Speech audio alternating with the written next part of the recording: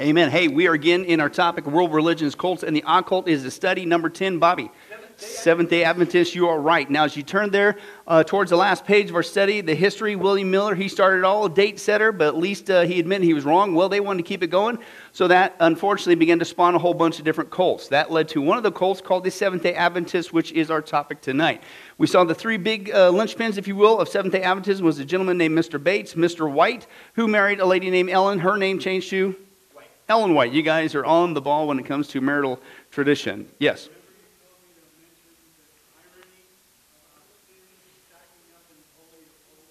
Oh, yes. Let me do the hand thing again when we get there, because I'm almost there on that salvation part in our recap. That's a brilliant point from Pastor Tom. We'll get to that in a second. But Seventh-day Adventists, then we're going to take a look at what they're a cult. And the people say, especially this one, they say, oh, come on, that's pretty strong words. Well, we took a look at the definition. How do you know you're involved in a cult, somebody's teaching something out of a cult? Well, it comes down to five things. Their source of authority, we already dealt with. Their version of God and the Trinity, which is messed up because there's a source of authority is messed up. Okay, they get it wrong. Then, of course, on Jesus Christ, it all spills downhill. Nature of man and salvation. Now, as we left off last time, we were into the thing called the Great Controversy. And this is really what the Seventh-day Adventists are relying upon. It is not a grace salvation. It is a work salvation. It is based on their own works, based on this vision, one of the many visions that Ellen White supposedly had. This is the particular one she had for 2 hours at a funeral, which is creepy enough as it is. And out of that came the Great Controversy. And basically what supposedly God told her, which we know is not from God because it contradicts God's Word, the Bible, right, was that basically you need to keep the Old Testament law, you need to do all these things, and you need to live the perfect life, which is impossible, in order to get to heaven, right? And that they believe that our sins, instead of, as the Scripture teaches, were done away by Jesus on the cross, and it's already done, they say, no, they are stacking up in heaven, supposedly in the temple in heaven. Right? And heaven is, of course, supposed to be a place, and this is Pastor Tom's point last week, right? That heaven obviously is a place without what? Sin. And how ironic it is that they say that there really is a heaven, and that, but yet somehow they say that our sins are being stacked up in heaven. Do you get the profound point? Yeah. And so that's another good one, a brilliant point from Pastor Tom. But that's where we left off, was the Great Controversy. This is, why are they a cult? Because they're trusting in works to get them to heaven, not the work of Jesus Christ, right? So that's the classic one. Now, we're going to build onto that, and we're going to demonstrate to you, again, outside the Great Controversy issue that we saw last time, right, that you got to do all these things in order to prove that you're worthy to get into heaven. And even then, you don't even know, remember, because you're supposed to go into this soul sleep thing, and then you get judged later by your works. It's completely wrong. We're going to continue on that aspect tonight. Now, where we left off, it says, keeping the Old Testament law, the Sabbath, is in your workbook there, right? Now, what does that mean? That basically means you got to what? Earn your way to heaven. And this is the core of their teaching. So how in the world could anybody sit there? Why would you even reject this? They clearly say that you're getting there by your own works, and here's the works you got to do, right? And they pull it out of miscontext of the Old Testament on top of that, okay? But how could you say that's like Christianity? It just blows me away. But let's go on. According to the SDA, right, Seventh-day Adventists, anyone who is a supposed believer is to be under strict adherence of what? Old Testament law. Is that what the Bible teaches? Absolutely not, including the Ten Commandments, okay? That is not true. We are under grace, not under law, right, as we're going to see in great detail. As opposed to the blessing, which is grace, what they're doing to people, right, is they're putting people under a curse. This is a curse upon people that they're preaching. Did you know that? Now, I didn't say that, God did, and I'll get to that in just a second, okay? While the law itself is perfect and holy, okay, it is. Is there anything wrong with God's law? No, all of His commands are right. What's the problem? We can't keep it. We can't keep it perfectly, right? Which means we can't get to heaven on our own. And what is the curse about it then isn't the law, it's our penalty that we receive for not being able to keep it, which means you're going to hell. That's a curse. So why would you preach to somebody something that can never work? That's what they're doing. And it's clearly in their teaching that you have to keep adherence to the Old Testament laws, including keeping the Sabbath and the dietary laws. We'll get to that in just a second. That is not a blessing, that is a curse. Now, this is primarily what the whole book of Galatians is about. Open your Bibles to Galatians chapter 3, right? And Paul was blown away by these Christians And a false teacher had come in apparently, right, and says, oh, no. Now you got to go back to the Old Testament law. Just like if a Seventh-day Adventist came knocking at your door, you're a Christian. Oh, yeah. Oh, but you got to keep the old. It's the same thing going on 2,000 years later. They just repackage it, okay, via Ellen G. White and these false visions. But let's take a look at Galatians chapter 3, right? We're going to read verses 1 through 14 just to grab the context there. Galatians chapter 3, Ephesians. There we go. Galatians chapter 3. Let's take a look. And here's what he says. You incredible Galatians, you have a truth that nobody else has known because you got hit in the head with a rock as a little child. Oh, I'm sorry. No, what? Oh, yes, that's right, John. Wrong translation. You foolish, right? There's a negative word before. It's the word like that means mind or thinking. And there's a negative in front of it, ah. Okay, so basically it means no thinking, no brain. It's not a nice term. He's in you bunch of no-brainers. This is a no-brainer. I can't believe I'm having this discussion with you. You foolish Galatians, he says. What is going on with you? Who has bewitched you? Right? Literally, almost kind of in a mystical sense, put a spell on you, right? What's going on here? This is crazy. Before your very eyes, Jesus Christ was clearly portrayed as crucified. I would like to learn just one thing from you. Did you receive the Spirit by what? Observing the law, which is what Seventh-day Adventists preach. So if that's true, we should expect him to say, you're right. What's he say, though? No. Or by believing what you heard, meaning you heard the gospel, you receive it by faith. It's not by your works, it's by the work of Jesus Christ. Are you, exact same word, are you so foolish?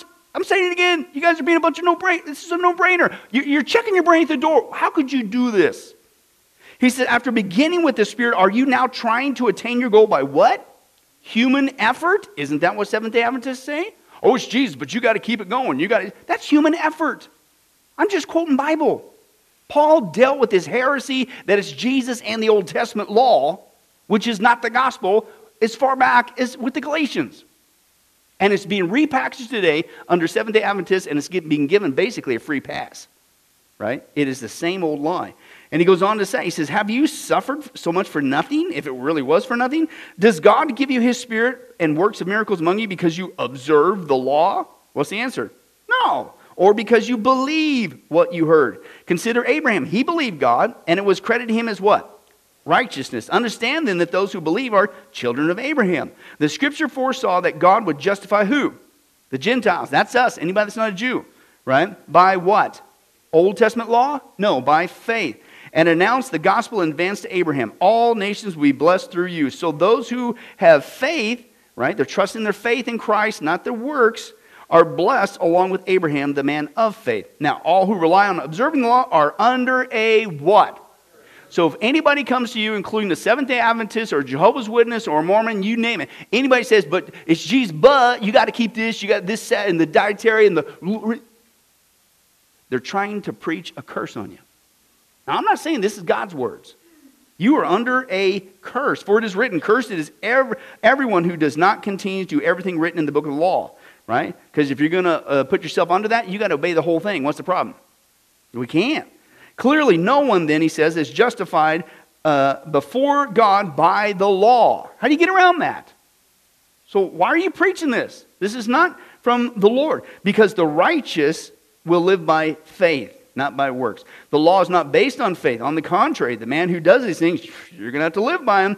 But Christ redeemed us from the curse, he says it again, of the law, by becoming a curse for us. For it is written, cursed is everyone who's hung on a tree. He redeemed us in order that the blessing given to Abraham might come to the Gentile, you and I, through Christ Jesus, so that by what? Faith, we might receive the promise of the Spirit, not of the law. Now, jump forward real quick to 24. So then what was the purpose of the law? Again, the problem isn't the law. The law, as Paul says in Romans, is holy. It's righteous. It's just. Of course, it came from God. God's law is holy. The problem, the reason why it's a curse, is because we can't keep the law.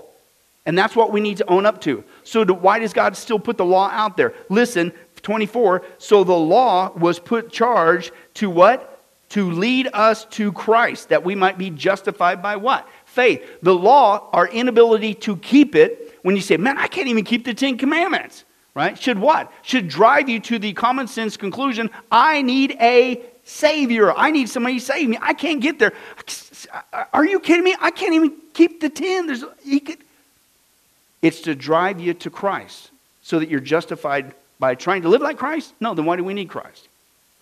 To be justified by faith. So that's what they're doing. It's a false gospel. It's a works-based gospel. Nothing new. It's just been repackaged. But in essence, they're not helping anybody. They're putting people under a curse, okay, is what the scripture says. Okay, there's no way. We can't even keep the first one. How many guys love the Lord your God with all your heart, mind, and strength every single day perfectly? Don't raise your hand, because then you're going to get guilty of the 9th commandment called lying. I'm just trying to help you. Okay, no, we can't even keep the first one, right? We can't even make it past 1, right? Okay, and so that's why, again, you try to live that way, it's not going to be a good way. But that's what they're doing. They're putting people under curse. Now, let's continue on. The SDA publicly states its belief that salvation is by grace through faith in Jesus Christ. Again, publicly, that's what they say. That's what they said to Mr. Walter Martin. That's what they said, because they desperately don't want to be labeled as a cult. Well, I'm sorry, your teachings, your behavior, your actions reveal the story. However, SDA teaching often implies that certain outward acts of righteousness are necessary to maintain, there's your blank there, maintain one's assurance of salvation. Even then you still don't know, because you're going into this soul sleep, they say, and then hopefully we'll find out supposedly in a future day as Jesus gets done going through the big giant line. Okay? But especially the observance of what? The 7th-day Sabbath. Now, wait a second. The Bible says if you put yourself under the law, you're obligated to obey the whole law. So why are you cherry picking? Why are you saying it's just the dietary laws, and it's just these certain commandments, and it's just keeping the Sabbath, meaning worshiping on Saturday? And I'll get to the second. Sabbath keeping was a whole lot more than that. They're not even doing that, what they're supposed to be doing, according to that. But what about the priesthood? How come you don't have the priest come back? That's part of the law.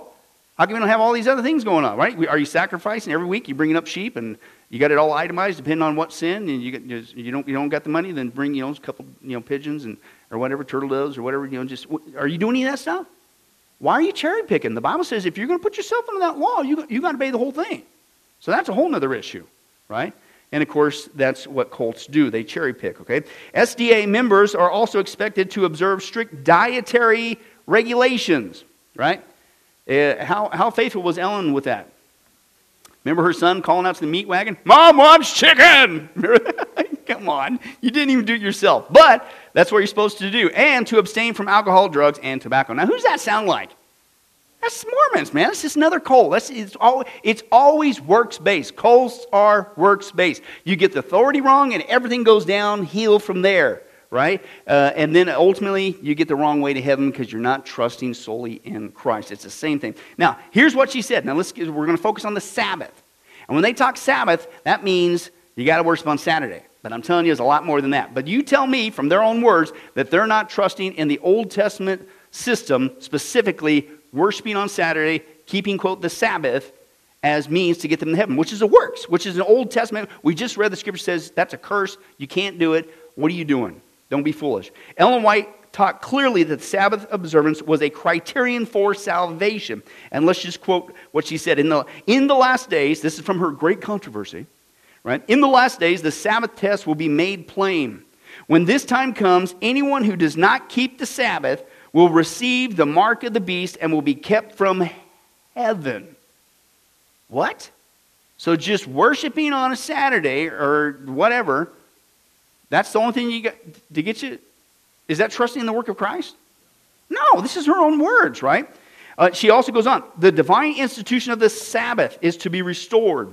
The delivering of this message will precipitate a conflict that will involve the whole world. The central issue will be obedience to God's law, the Old Testament, which Paul says, you can't do it, that's a curse, right? And the observance of the Sabbath, right? So the Old Testament, legalism, and the Sabbath, right? Those who reject it will eventually receive the mark of the beast.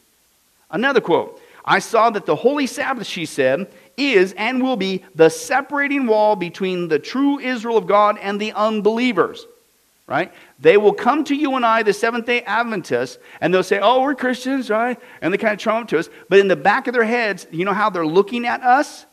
These people have received the mark of the beast. They're not even saved. And we're supposed to say, hey, we're Christians. Let's all get up. Don't think so. One more. She said, quote, Sabbath observance was of sufficient importance to draw a line between the people of God and unbelievers. Right? So according to her, what is she trusting in? What is she teaching? She's teaching a works-based salvation, which is not salvation. That you have to keep the Old Testament law, including the dietary laws and the Sabbath. Again, they cherry pick, and even the Bible says, if you're going to do it, you got to do the whole thing. You can't cherry pick. But whatever, they're clearly not trusting solely in the work of Jesus Christ. Now, here's what he says. The quoted statements above are clear. According to the SDA, Sabbath observance, not trusting Christ alone for complete forgiveness of sins and eternal life, is to be the dividing line between the saved and the lost in the end time.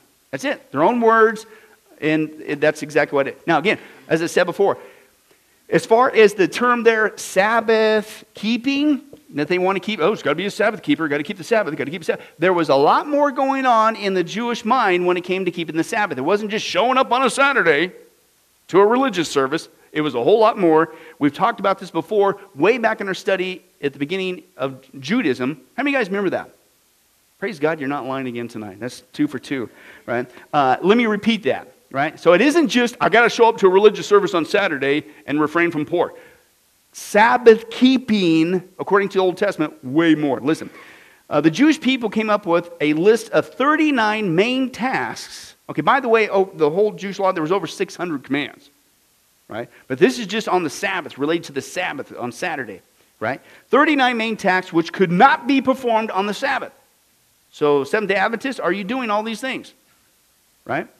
This list included sowing seed, plowing, reaping, binding, threshing, winnowing, grinding, sifting, kneading, baking, shearing wool, bleaching or dyeing wool, spinning, weaving, tying or untying a knot, sewing stitches, tearing apart 2 stitches, hunting, writing, or erasing 2 letters, building, demolishing, kindling or extinguishing a fire, hammering, carrying objects from one place to another, and so on and so forth.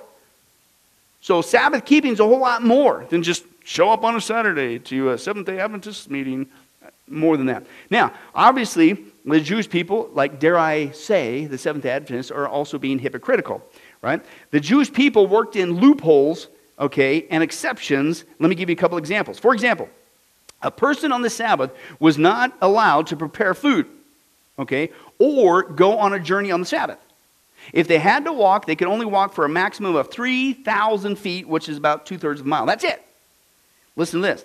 Okay, but the guidelines stated that the journeys could be divided up by meals. So here's how they cheated. So on Friday, they would go and they would deposit a meal at somebody's place 2/3 mile away. And then on the Sabbath, they could walk the required 2/3, but they had a meal, so that means they can go another 2/3 of a mile. Same thing, bunch of baloney that goes on today, okay? And so technically they can go twice as far with this loophole solution and not break the Sabbath, right? Let me give you another one. Another one, we talked about this before, and it became illegal to spit on the Sabbath. Why? Because that's so crass and well, no. Spitting isn't work, but plowing is work. And plowing was defined as moving dirt to make a trench or a furrow. So therefore, spitting in the dirt said, because of it using force, trajectory, hitting the dirt, that it might make, when it hits the ground with force, a small trench or furrow, therefore be considered plowing, which make it illegal. You're going to keep it, you got to keep the whole thing. Right? And another one with this is, under this pressure, listen to this, the worst part of all this is what Jesus dealt with when he appeared on the scene in his first coming. And who were the king of these kind of this baloney behavior? Pharisees, right? And they looked down on the people. Oh, they were so incredible. They were just awesome, right? And nobody was as religious as them. And what did he say? Oh, you look good on the outside, but inside you're a bunch of dead man's bones, man. You hypocrites, you brood of vipers, right? Because why? Because listen, the punishment for breaking these Sabbath day laws that they came up with was not imprisonment, not fine, not even a sacrifice extra in the temple. It was death. If you violate it, you're going to get the death penalty. Right? Now that's serious stuff. Okay? And that's why Jesus, he had choice words for the Pharisees. He says, you're a stumbling block to the true way to God. Right? Because it's a bunch of works. You can't get there. But boy, they had their list. Now, today, let's talk about modern Judaism because they do the same thing. So Seventh-day Adventists, nothing new. Right? You're just repackaging it. right? And another false teaching. A modern Jewish scholar, the guy's name's Yehoshua Neurath, he wrote a several-volume work, in case you're wondering, called A Guide to the Practical Observance of the Sabbath. So again, Seventh-day Adventist, you're going to be a Sabbath keeper. It's much more than just Saturday. He said it's a several-volume work, and here's some of his instructions that he encourages the modern Jewish person to do today. Now, apparently cooking in most forms, which would be boiling, roasting, baking, frying, is forbidden on the Sabbath, especially when the temperature is raised above 115 degrees specifically. So apparently you keep it 114 below, you're cool. But that's the actual rule. Listen, today, this is wild. If the hot water tap is accidentally left on, it cannot be turned off on the Sabbath. There goes your water bill. Escaping gas may be turned off, okay, but not in the normal way. And I quote, one must turn off the tap of the gas burner with the back of the hand or the elbow.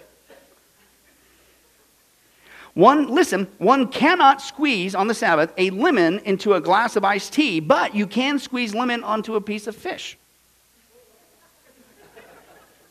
Since Exodus 34:3 teaches that one cannot light a fire on the Sabbath, right, it is also wrong still to this day, to turn on your electric lights. Right? So if you need to turn on the lights, you can get an automatic timer which will do the job for you, and they do use them in Israel today. Can you believe that?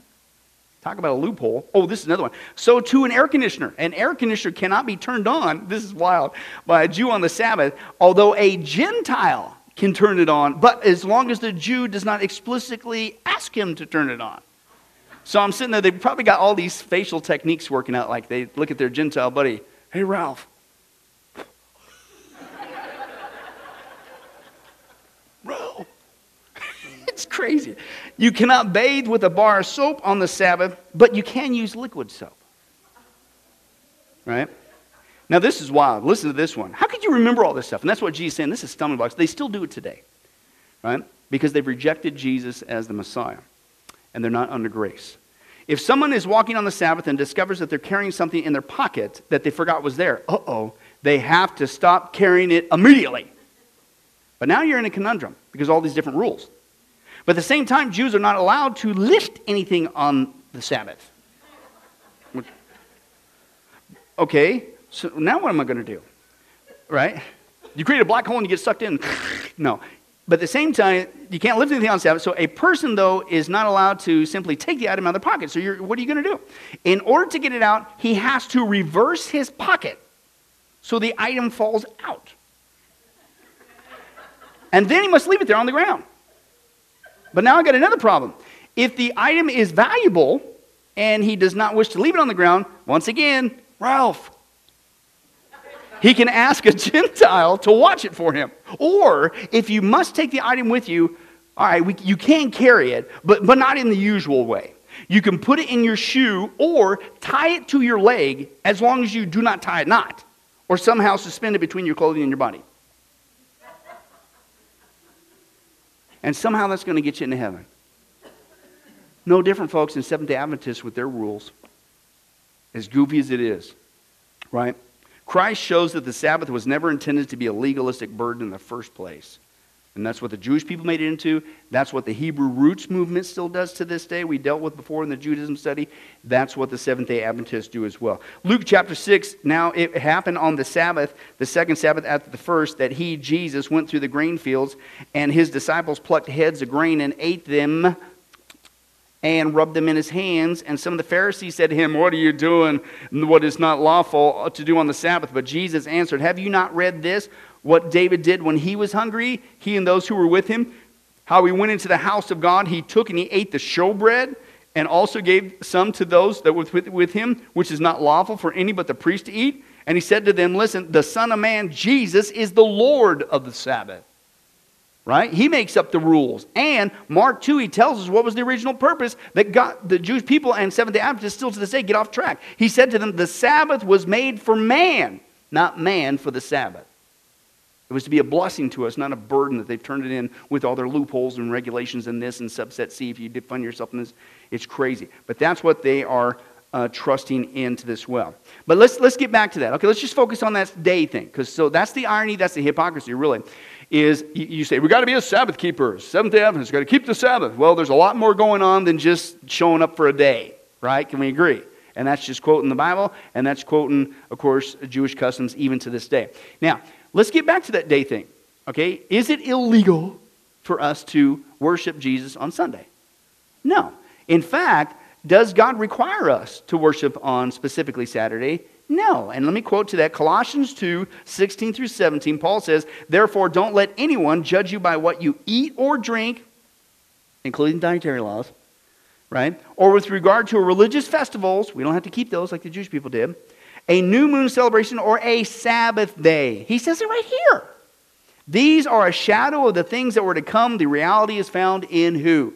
Christ, right, is the whole point. Paul states this, Romans 14:5. One man considers one day more sacred than another. Another man considers every day alike.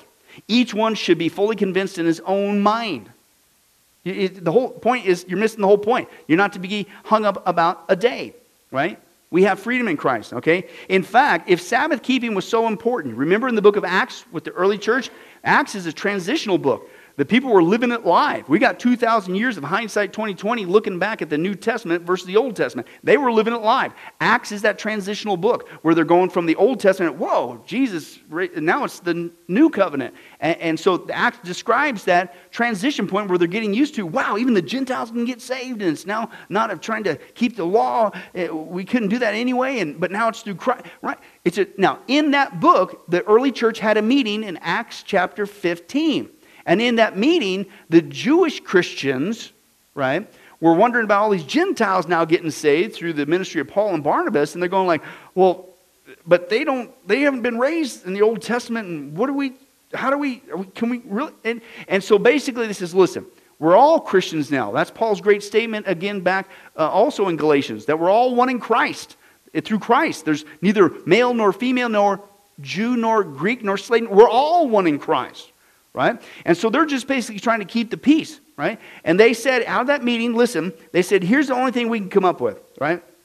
And the Bible says that, listen, here's what we're going to tell these Gentiles. We're going to write to them telling them to abstain from food polluted by idols, from sexual immorality, from meat strangled from the animals made with blood.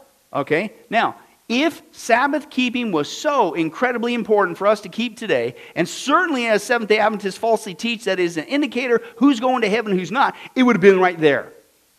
Why was it not included? Because that's not how you get there.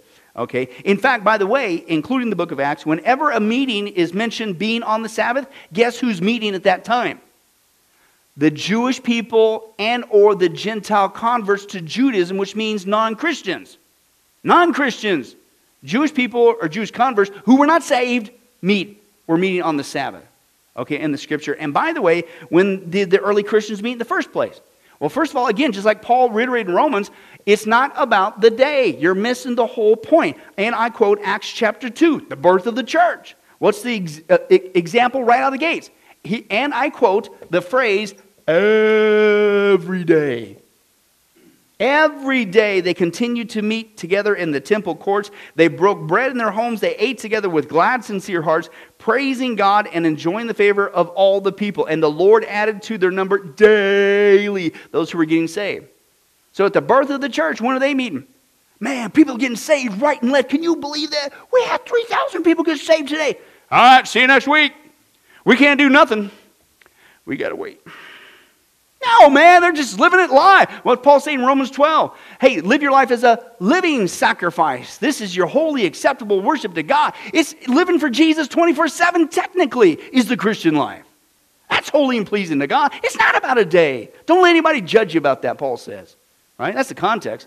Right? So I said all that to get to this. So it's not even about a day since Christ, period. But if there was a day, what we see in the Scripture, that it was not Saturday, it was Sunday. Okay, we see this throughout the Scripture, the first day of the week. The first day of the week is Sunday.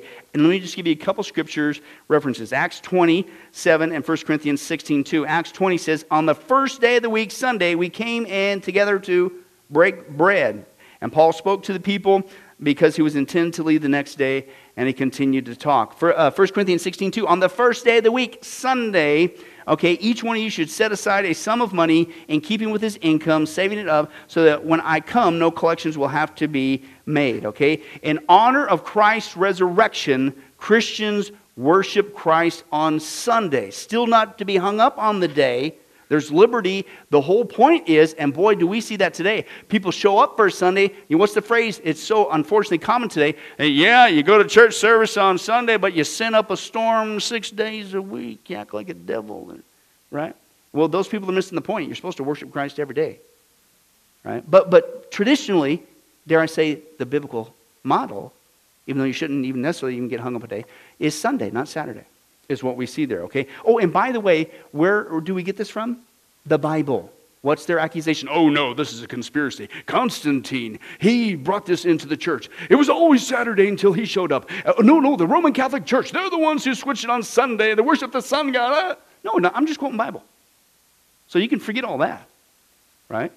And that's not where we get it from. Jesus rose from the dead the first day of the week. Jesus appeared to the disciples the first day of the week. The Holy Spirit came on Pentecost the first day of the week. The first sermon preached by Peter was on the first day of the week. 3,000 converts joined the church the first day of the week. 3,000 were baptized the first day of the week. Christians assembled, broke bread on the first day of the week. Christians also heard the message from Paul the first day of the week. Paul instructed the churches to put aside contributions the first day of the week. And Jesus gave the Apostle John the vision of the Revelation the first day of the week. So this is coming from the Bible. It's not make-believe, it's not a conspiracy. Shouldn't get hung up a day, and that day certainly is not going to determine your salvation, because that's works and that's not how you get there. Right?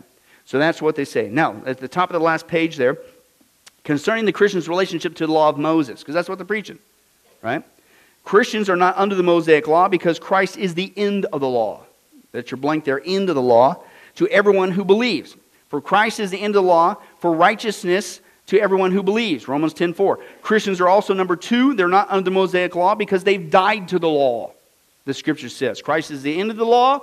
Christ has died to the law. Romans 7:6. But now we have been released from the law. So then why do you keep preaching? Christ, we are now been released from the law, having died to that by which we were bound, so that we serve in the newness of the Spirit, not in the oldness of the letter. Christians are not under the Mosaic law because of the new covenant. By definition of a new covenant, which means contract, New Testament, whatever you want to call it, means there was an old one, which is old, meaning obsolete, which means you got a new one, which is why he called it new. Man, you guys are brilliant scholars tonight. This is amazing, right? So we got a new covenant. Such confidence, 2 Corinthians 3, such confidence we have through Christ towards God, not your works. Not that we are adequate in ourselves to consider anything as coming from ourselves, but our adequacy is from who? God, who also made us adequate as servants of a new covenant, not of the letter, the Old Testament law, but of the Spirit. For the letter kills, but the Spirit gives life. Number 4, Christians are not under the Mosaic law because of the change in the priesthood. Right? For them, Hebrews 7, for when the priesthood is changed, of necessity there is a place that takes a change of the law also. Who's our high priest now? Forever. Jesus Christ. There's a change. And Brian's teaching on that Sunday mornings in the book of Hebrews. Christians are also, another one, are not under the Mosaic law because Paul taught that he was not under the law. He does say to the Jews, 1 Corinthians 9, to the Jews I became a Jew so that I might win the Jews. To those who are under the law, as under the law, though not being myself under the law. Did you catch that? Right? So that I might win those who are under the law. Right? So if I go to a Jewish person's house, I'm not going to show up, hey, let's all go to the bacon bar. No, I'll eat their kosher food, whatever. I'm not going to make a big deal about it. Say, man, I sure wish I had some bacon sauce on. I'm not going to make a big deal. I'm not going to make a big scene. Right? So I submit to that. I'm not saying that's how you get to heaven. I'm not doing any of that stuff. But I'm trying to enter into their world to lead them to Christ. And that's all Paul's saying. Hey, that's what I did. Those people, you think you're legalists? Okay, fine. I'll show up at your house and, okay, I'll eat salad. Right. Now, I'm not saying that that's earning me way down. I'm not saying that. I'm just trying to reach you for Christ. That's all he's saying. But he clearly says, I'm not under the law. Now, listen to this statement, and this is the nutshell. Based on the doctrines of the remnant church, Seventh-day Adventists, what they call themselves, the investigative judgment, their false teaching, and the additions to salvation by keeping the law, the Seventh-day Adventists must be considered a what? Cult. You're right. So why is it that people give them such a free pass? And why is it that people fight you on this? I don't get it. It's wild, okay, is going on today. Let me give you a summary statement, okay? They must be defined as a cult. Let's just wrap this baby up. Adventism's worldview, let me just give you a little bit, recap, depends on the extra-biblical writings of Ellen White and their continuing and authoritative source of truth, teaches a different Jesus, one who is not mighty God, the I am, but a diminished one who took man's fallen nature, had a sin nature, they say, remember that, was on probation, could have sinned, thus threatening the existence of the cosmos and God himself. They falsify the identity and person of God by equating his character with the law. They give Satan illegitimate power and freedom. They claim that God is obligated to answer Satan. They say that Christ's atonement was not finished at the cross, but continues through their alleged controversy. They replace Jesus as our total substitute with Jesus simply our example. They replace Jesus with Satan as the scapegoat, who ultimately bears away the sins of the saved. They falsify the nature of man by denying the human spirit. They claim the righteousness of God is obedience from the Ten Commandments, which we can't keep. They substitute the new birth of the Holy Spirit with conversion to Adventism and law-keeping. They say salvation depends on our knowledge of good and evil to inform the right choice. And they replace the Lord Jesus as the test of faith with loyalty to Adventist teachings as the acid test. Although Adventists, listen, use all the words Christians use when referring to God and salvation, once again, what do we learn with every cult? You got to get behind the veneer. They internally mean different definitions established by Ellen White, great controversy, all that other stuff. They believe that their replication of Jesus' obedient character will finally bring this controversy to an end. That's what they rely on. And so as one guy said this, he said, instead of trusting the finished work of Christ, they are striving to finish the work of Christ, which is blasphemy. When he said it's finished. Right? He said somehow they misunderstand Christ's last words. It is finished. Right? But let me share with you a former Seventh-day Adventist pastor was basically kicked out because apparently he was reading the Bible. Right? But here's what he says they're really relying on, and it's not grace. Let's take a look. Mark Martin is currently pastor of Calvary Community Church in Phoenix, Arizona. He is a former Seventh-day Adventist pastor who resigned after being forced by the Adventist authorities to choose between the teachings of Ellen G. White and the Bible. Ellen G. White stressed the keeping of the letter of the law along with many added rules to put one on the road to salvation. She had no patience with Christians who dared to say, I am saved. We are never to rest in a satisfied condition saying, I am saved. They pervert the truth. They declare that we have only to believe on Jesus Christ and that faith is all sufficient, that the righteousness of Christ is to be the sinner's credentials. This class claim that Christ came to save sinners and that he has saved them.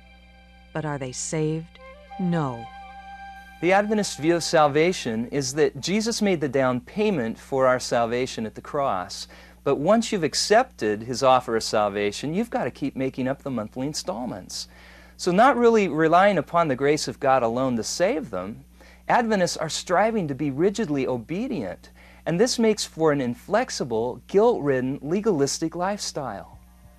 Despite modern Adventist attempts to soften law-keeping, Ellen White's teachings are unmistakable. No one is saved who is a transgressor of the law of God. Yet the Bible teaches that we are under a new covenant, and the old covenant is obsolete. Christ is the end of the law. The New Testament teaches that the law was given by God to be our tutor or teacher, leading us to Christ. Listen to what Galatians 3:25 says. It says, we are no longer under a tutor. Christians are to grow in grace and keep God's commandments out of a love for Him, not under compulsion. Salvation by grace through faith alone is the heart of the gospel. But the Adventist doctrine of the 1844 investigative judgment colors all their major doctrines. It was because of this false teaching, also known as the pre-Advent judgment, which amounts to nothing more than a judgment of works which determines salvation, that the unbiblical doctrine of soul sleep was introduced. Obviously, you couldn't have believers going to heaven when they died before their lives were supposedly judged. What if they hadn't been good enough? They'd have to leave heaven, right? So the Adventists teach that when a person dies, he or she goes into the grave, into non-existence. But this teaching flies in the face of the Scriptures, which clearly state that to be absent from the body is to be at home with the Lord, 2 Corinthians 5:8. And when a believer dies, he departs and is with Christ, Philippians 1:23. Which means you're not taking the big cosmic nap. But do you see why they came up with another false teaching to cover their other false teaching? And that's what happens. You tell a lie, and you got this one to cover that, and then somehow you mesh it all back together, right? Because if there's supposed to be this future judgment, right, that's supposed to determine your place, what happens to when you die? Can't have them in heaven, or you'd have to get kicked out if you weren't good enough, according to them. Obviously, it's a bunch of false teaching, right? So that's where they came up with the term soul sleep. So obviously, are they trusting in Christ or works? Works, okay? So do they have the same salvation? The one and only salvation in the Bible? So guess what? They are, by definition, their own teachings, their own words, a cult, right? 5 for 5, they get them all wrong. That's a classic sign you're in a cult. So that's why we're going to finish up. You say, ha-ha, you're doomed. Ha-ha, slam the door in their face. No, we witness to them just like anybody else, right? And so before, there's some aspects here we're going to cover very quickly. I wanted to highlight some of those people that you might need to be reaching out to. Okay, and some of those people that are popular out there who are Seventh-day Adventists, and you may not even know. You might know some people who are listening to these people or tuning into these programs, and they're being indoctrinated in this false teaching, right? So I'm going to call out some big names, then we're going to get into the witnessing real quick here. Now, the first guy is this guy, Doug Batchelor. Probably one of the famous ones out there today. He's actually from where the area I got saved from in Sacramento, in California, Northern California. And he hosts a big, giant program. You might have heard of it before. It's called Amazing Facts, right? Amazing Facts. Here's another thing there. You might see some of their logos. It's all over their lot, and it's in print. Amazing Facts. They'll talk about prophecy and stuff. It's not Christian. It's Seventh-day Adventist. So you see Amazing Facts, you see Doug Batchelor, that's what you're getting, okay? And again, these guys, they broadcast it on satellite 24 hours a day, 7 days a week. This is a huge ministry, but it's Seventh-day Adventism is what they're preaching, okay? And so I just wanted you to be aware of that guy, that ministry, Amazing Facts. But that's the tip of the iceberg. Let me give you some other well-known, I'm sure there's some other ones, I don't recognize all of them, but I'll just share with you the ones that I recognize in our society today. So watch out for that. That is not from God. Devon Franklin, he's the vice president of Columbia Pictures, is a Seventh-day Adventist. Angus T. Jones, he's the child actor who played Jake Harper on 2.5 Men, the little boy. He's a Seventh-day Adventist. Philip McDonald, he's the medical doctor analyst for the NBA TV. Harry Anderson, he was a famous illustrator for Saturday Evening Post and Red Book, Seventh-day Adventist. Oh, by the way, he did artwork not only for the Seventh-day Adventists, but for Mormons as well. So a little tie there. Busta Rhymes, American rapper. He's a Seventh-day Adventist, later converted to Islam. Casey Chambers, she's an Australian country singer. She's a former Seventh-day Adventist. Praise God, to her credit, her family rejected eventually the investigative judgment thing. So apparently they came out of that. Wayne Hooper, I wanted to call this one out. He is the musical director of another program called Voice of Prophecy. This is a big radio program. You may have heard of it. It is not Christian. It is Seventh-day Adventism through and through. Now, they have some programs, not just the Voice of Prophecy, right? And they have a program called Disclosure.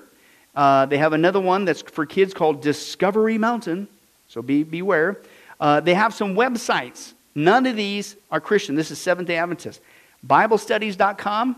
How many people are being snookered with that one? Seventh-day Adventism. BibleInfo.com. KidsBibleInfo.com. So they went out and, if anything, got smart and snagged these domain names, and they're using them to promote that. They have hundreds of radio stations. They have what's called Life Talk Radio.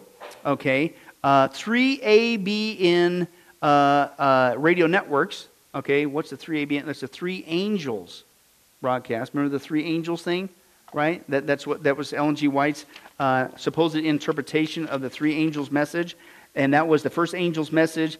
Supposedly, there in Revelation, was to call us to worship our Creator God and recognize the hour of judgment. The second angel's message was to tell us the fate of Babylon. This is her vision, right? And the third angel, you know what he's telling everybody? That's right. You've got to keep the commandments of God. Well, it's not an angel from God. Okay, and then that's supposed to determine who's the remnant. Quote, the remnant would keep the commandments of God. Well, none of us can do that. But that's where they get the 3ABN. It's the Three Angels Broadcasting Network after her little vision, in case you're wondering. So that is not a Christian network. It's a satellite network, but it's not Christian. Now, the Voice of Prophecy, they got two big speakers. I'm going to call them out. Pastor Sean Boonstra, his wife Jean Boonstra. They're both speaking all over the place. Let me just call out some ministries if you're familiar and you stumble across them. There's too many. I can't name them all. I'm just hitting some ones that may be better known. Outpost Centers International, Generation of Youth for Christ, the Weimar Institute, Desire Media, Quiet Hour Ministries, Evangelistic Alliance, Hope International, the Heartland Institute, and of course, who could forget Remnant Ministries? The Remnant, because remember they think that they're the Remnant. Maranatha Volunteers, Pacific Press Publishing Association, that's their big publishing arm. A big one, that's all Seventh-day Adventists. Teach Services Incorporated, and again, the Three Angels Broadcasting Network is how they get this stuff out. They also have, listen, Safe TV, My Gospel Workers, It Is Written, not just Amazing Facts, you might have seen this one, Amazing Discoveries. Okay, Seventh-day Adventists, it's not Christian whatsoever. It Is Written, White Horse Media, First Light Broadcasting Network, Radio of Hope, Home Base TV, Country Life Restaurants. You ever heard of those? Those are restaurants. It's a restaurant chain, apparently. It's a vegan buffet and salad bar. Maybe that's why they're not kicking off too good. But who do you think is one of the biggest ones pushing the vegan movement? It's PETA. They're always, well, PETA's pushing it, yeah. Yeah, the environmental stuff. Seventh-day Adventists. And that's one of their tools to pull people in. Don't you want to be healthy? Remember that? We saw that back with Kellogg's, the cereal. It's the same thing they're doing today, okay? And Biblical Research Institute. That's got to be, no, that's Seventh-day Adventists if you run across that. The Isley Brothers. Seventh-day Adventists, you know that? Remember that song? You make me want to shout. Shout. Yeah, you make me want to shout. Heresy. Okay, but anyway, so unfortunately, need to change the lyrics there. Little Richard. Oh, he's a Christian. He's a pastor now. He's a Seventh-day Adventist pastor, not Christian.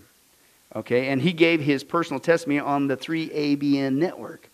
Okay, so don't get fooled by that. Brian McKnight, he was a Celebrity Apprentice guy, Seventh-day Adventist, a contestant. And I've actually shared this video before. I didn't know this.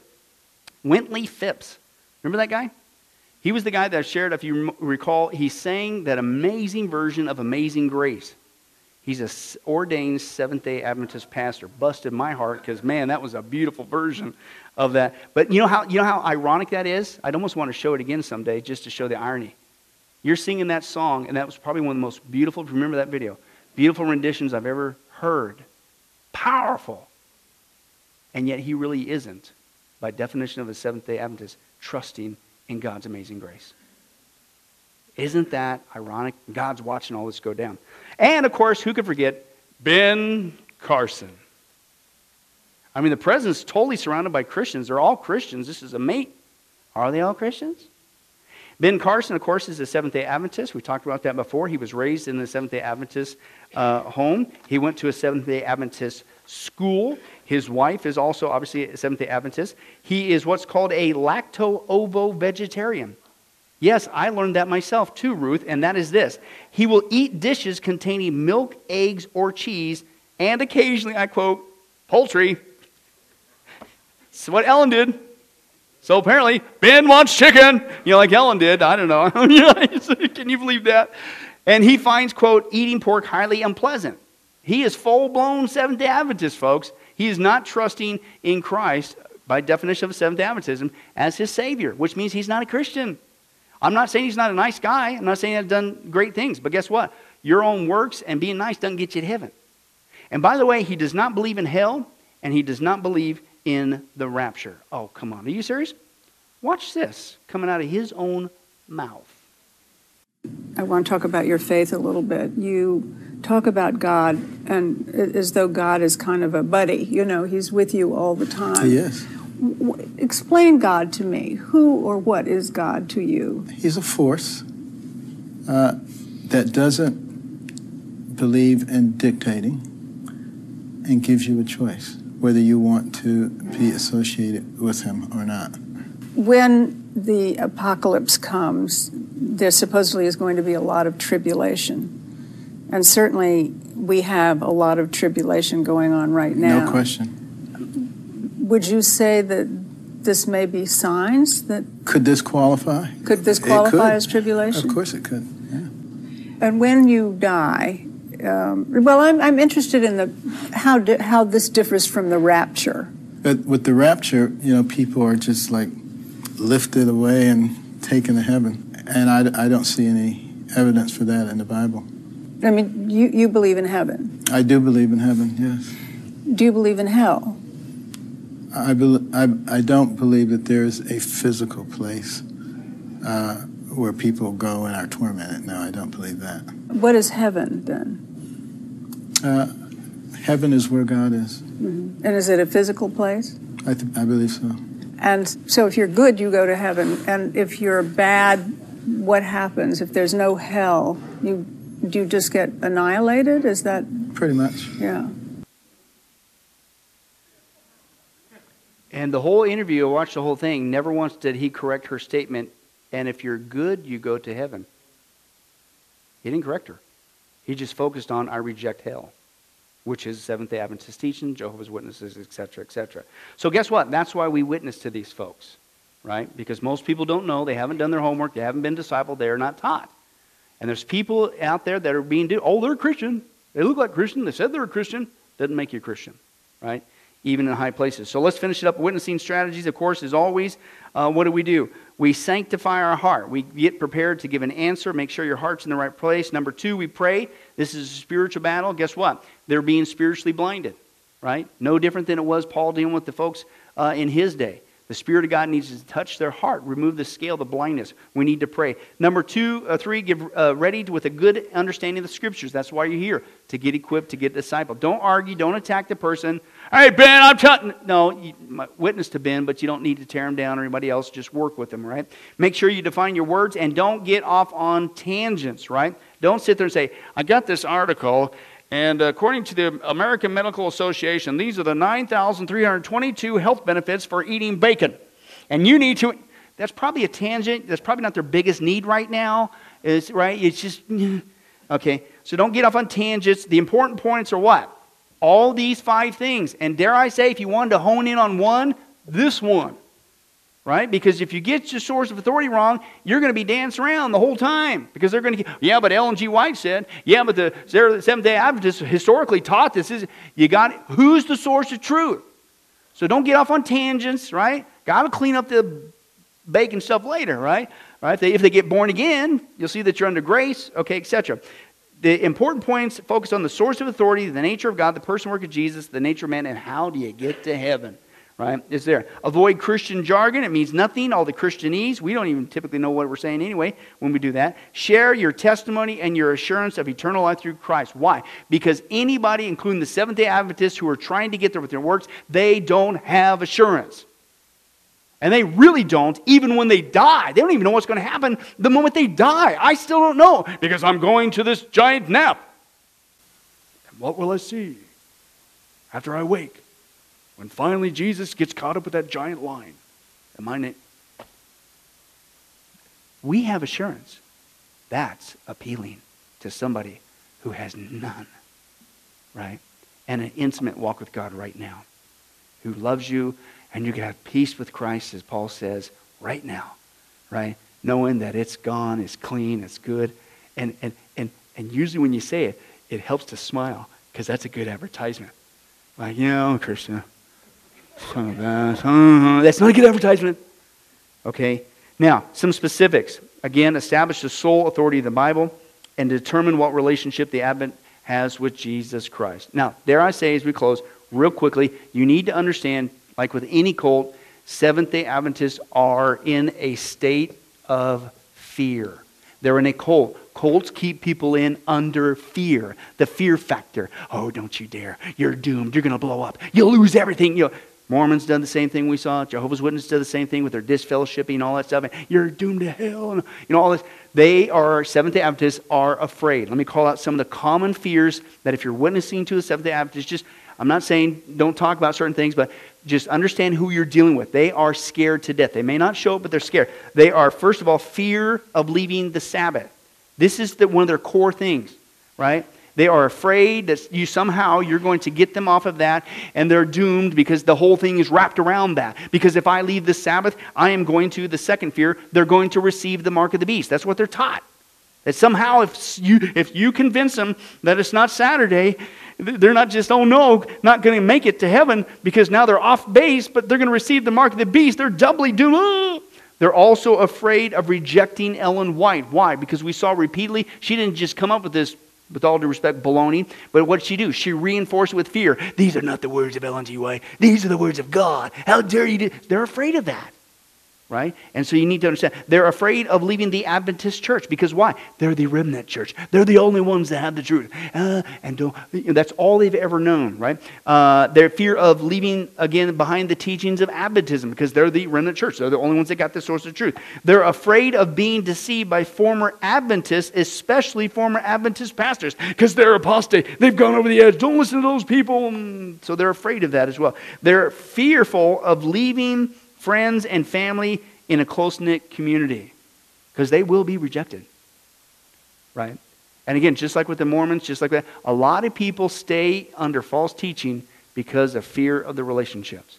I've shared this before, I've seen Christians go to a church that is purposely teaching false teaching. They admit it's false teaching because of friendships. I've seen Christians who know they should leave a church, but they refuse to leave the church. It's full-blown apostate. They don't preach the gospel. They don't preach nothing. I mean, they're not getting anything out of it except my friends go there. These people are afraid also. Man, if I walk away, I'm going to have to walk. Well, guess what? Welcome to being a Christian. But welcome to the blessing of being a part of a healthy body, right? And let them know that they don't have to be alone. And their fear of compromising the SDA standards, because again, that's what they're told is how you get to heaven. And their fear of the coming judgment and the time of trouble. They don't even know if they're going to make it to heaven or not. Anyway, according to the teachings, but man, now you're trying to tell me that if I risk all this, I could be going into, this time of tribulation and I'm doomed. And so you understand who you're dealing with here. And you think, well, why are they resistant? Why is it taking so long? How come they don't want? They're scared to death. And that's sad. But that's a telltale sign that, guess what? Somebody is involved in a cult. That's what cults do. That's what cult leaders enforce. Absolute obedience under the threat of eternal penalty, immediate penalty, etc., etc. So we need to reach out to them in love. Trust, pray that the Spirit of God will lead them to Christ as we just simply share the good news. It ain't by your works.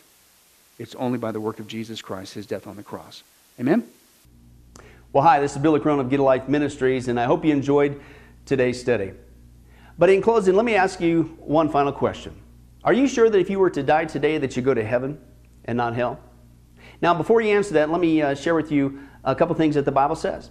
The Bible says that God is holy and that we are not. And the wages of our sin or unholiness is death. We don't deserve to go to heaven when we die. We deserve to go down. We deserve to go to hell.